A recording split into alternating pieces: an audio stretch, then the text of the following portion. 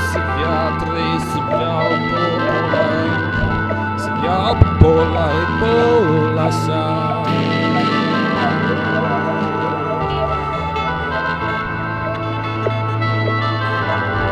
Nadmoćny wiatr się rwał i hulał i wiał, rozwiewał czupryni.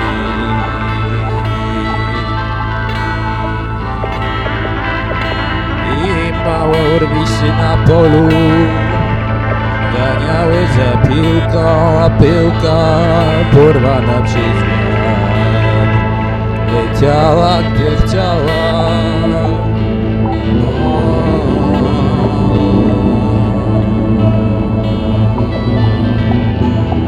Rozwiana czupryna, niczym peleryna, zakryła oczy